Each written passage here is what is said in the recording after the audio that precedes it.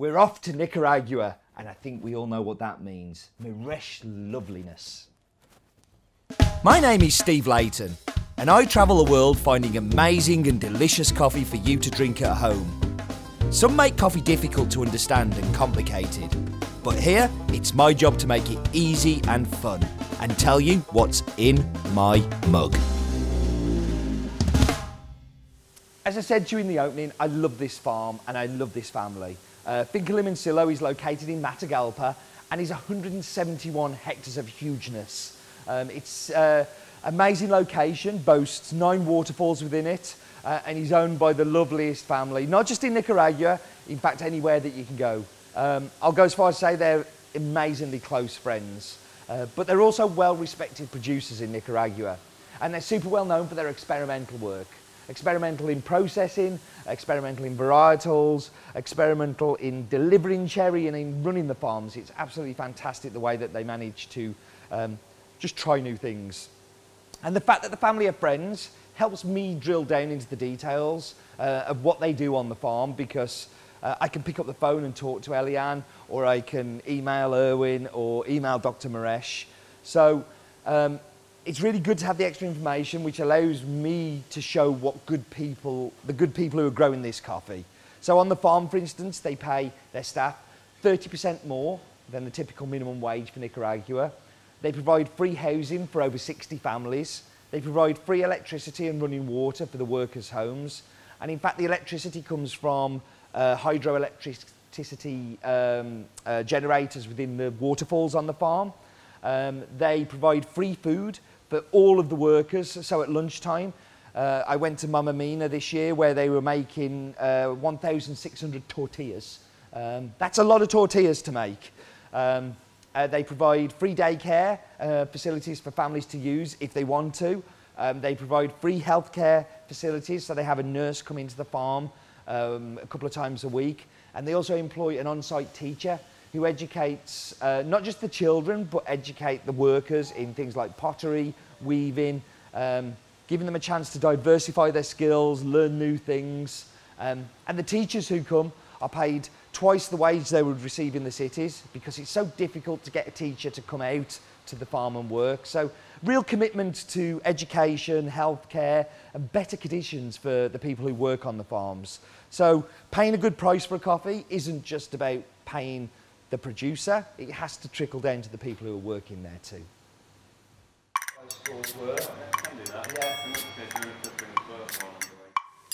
So I'm going to focus a little bit on the cupping scores of this coffee, because if you look at it over the last years, it's actually started to come down a little bit. But it's still a very respectable 88, which is a super fine coffee. But has it got worse? Well, actually no, it's actually remained super consistent. The quality of this coffee continues to be very good. What's happened is this led to a little bit of a recalibration of my cupping scores, because things have got better around it. So you end up changing a little bit on your scorings. Nicaragua is a tough place to find a high 80s coffee. This is still something amazing from Nicaragua for such a large production coffee. And this is a lot because of its lower altitudes, because it's mainly cooperative based. But we're lucky enough to work with somebody like the Miresh family, who managed to nail it year on year. But like, it's interesting, I noticed when I was doing the planning for this in my mug, how much that had changed. So I'm going to go through the cupping scores for this one. So the first one is clean cup, and I give this a 7. And now that comes down to really good, consistent processing, and that hasn't really changed. The sweetness, I gave it, I think it's a 6.5. Now, 6.5 is better than average, but it's not exceptional. It's not great. It's like a good sweetness. And the same for the acidity. I gave that a 6.5. And again, this is a better than good acidity, but not quite an exceptional acidity.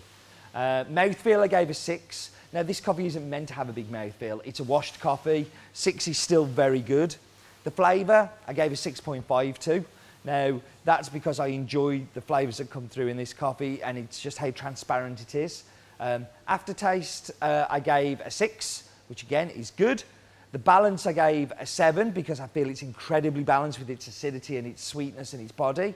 And And then I gave it a 6.5 on overall. What does overall mean? Well, overall is a chance for me to give it a little bit extra love. And I really do enjoy this coffee. It is something that's been with us for a very, very long time. So that's our cupping scores.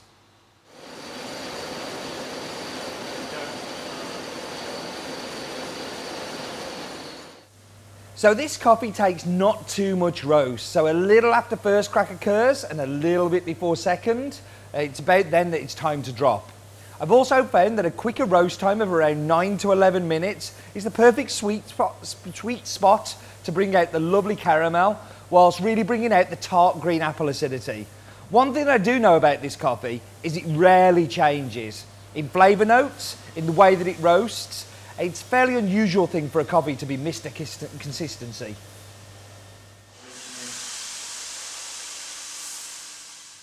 Friends, we have some very grave news. I understand there's been some cheating going on in Steve's Fun Bag Challenge. Luke, explain yourself! Have you been practising? Maybe. Have you been looking at jugs where they fill up to and knowing how much 250 grams is? Maybe. Well, I'm about to rock your world because that's this week's one! And okay, just to make it a little bit more complicated, it's half Peabury and half normal. So, right, okay. Cheats never prosper. This is very important. You have 1 minute 28 seconds to beat. Okay. There's your jug. Okay. Your time will start when I say go. Okay. I said go. You wasted time. I'm joking. All right. Ready? Steady. Go. Yep. Oh, an interesting technique. Oh. Red bag. Done.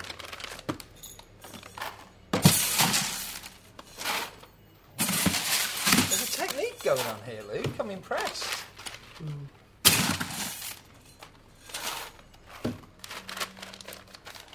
Stand up, sorry. White bag done.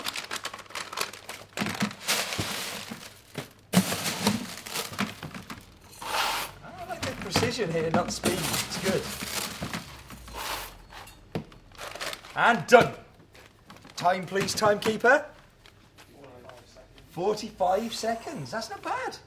I thought it was slower than that. Oh, okay. I thought it was. Yeah, no, I think you were being very precise. So, bag has to be 250 grams. Anything under or over, seconds get added on.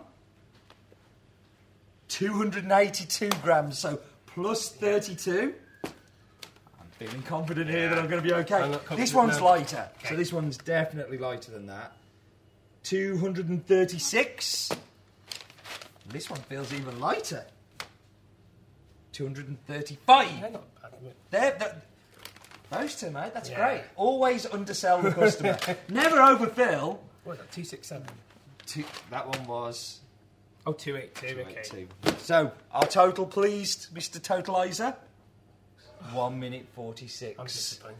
So we'll put up on the screen now the leaderboard to see where you slot in on that leaderboard. But all I can say, it's not top. Thank you, Luke. Thank you very much.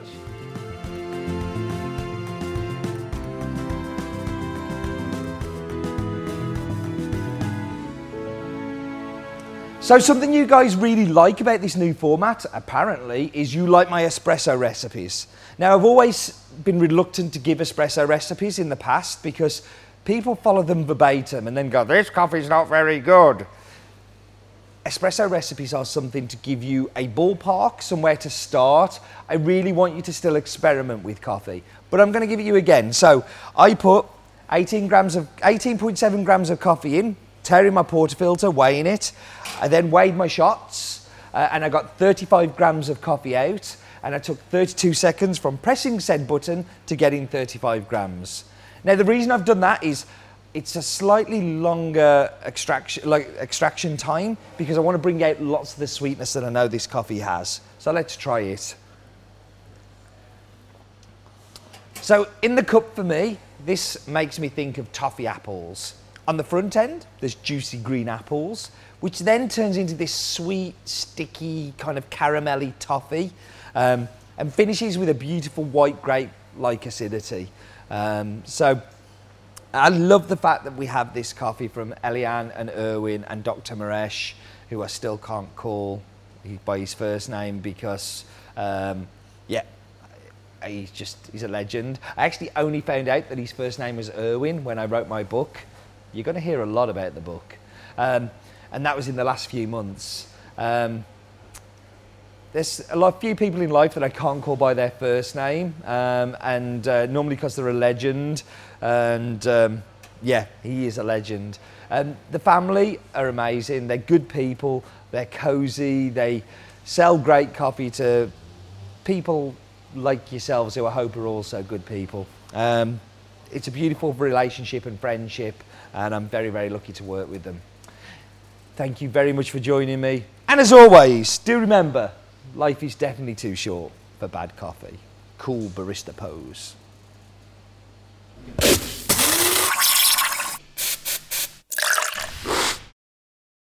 Right. Toffee green.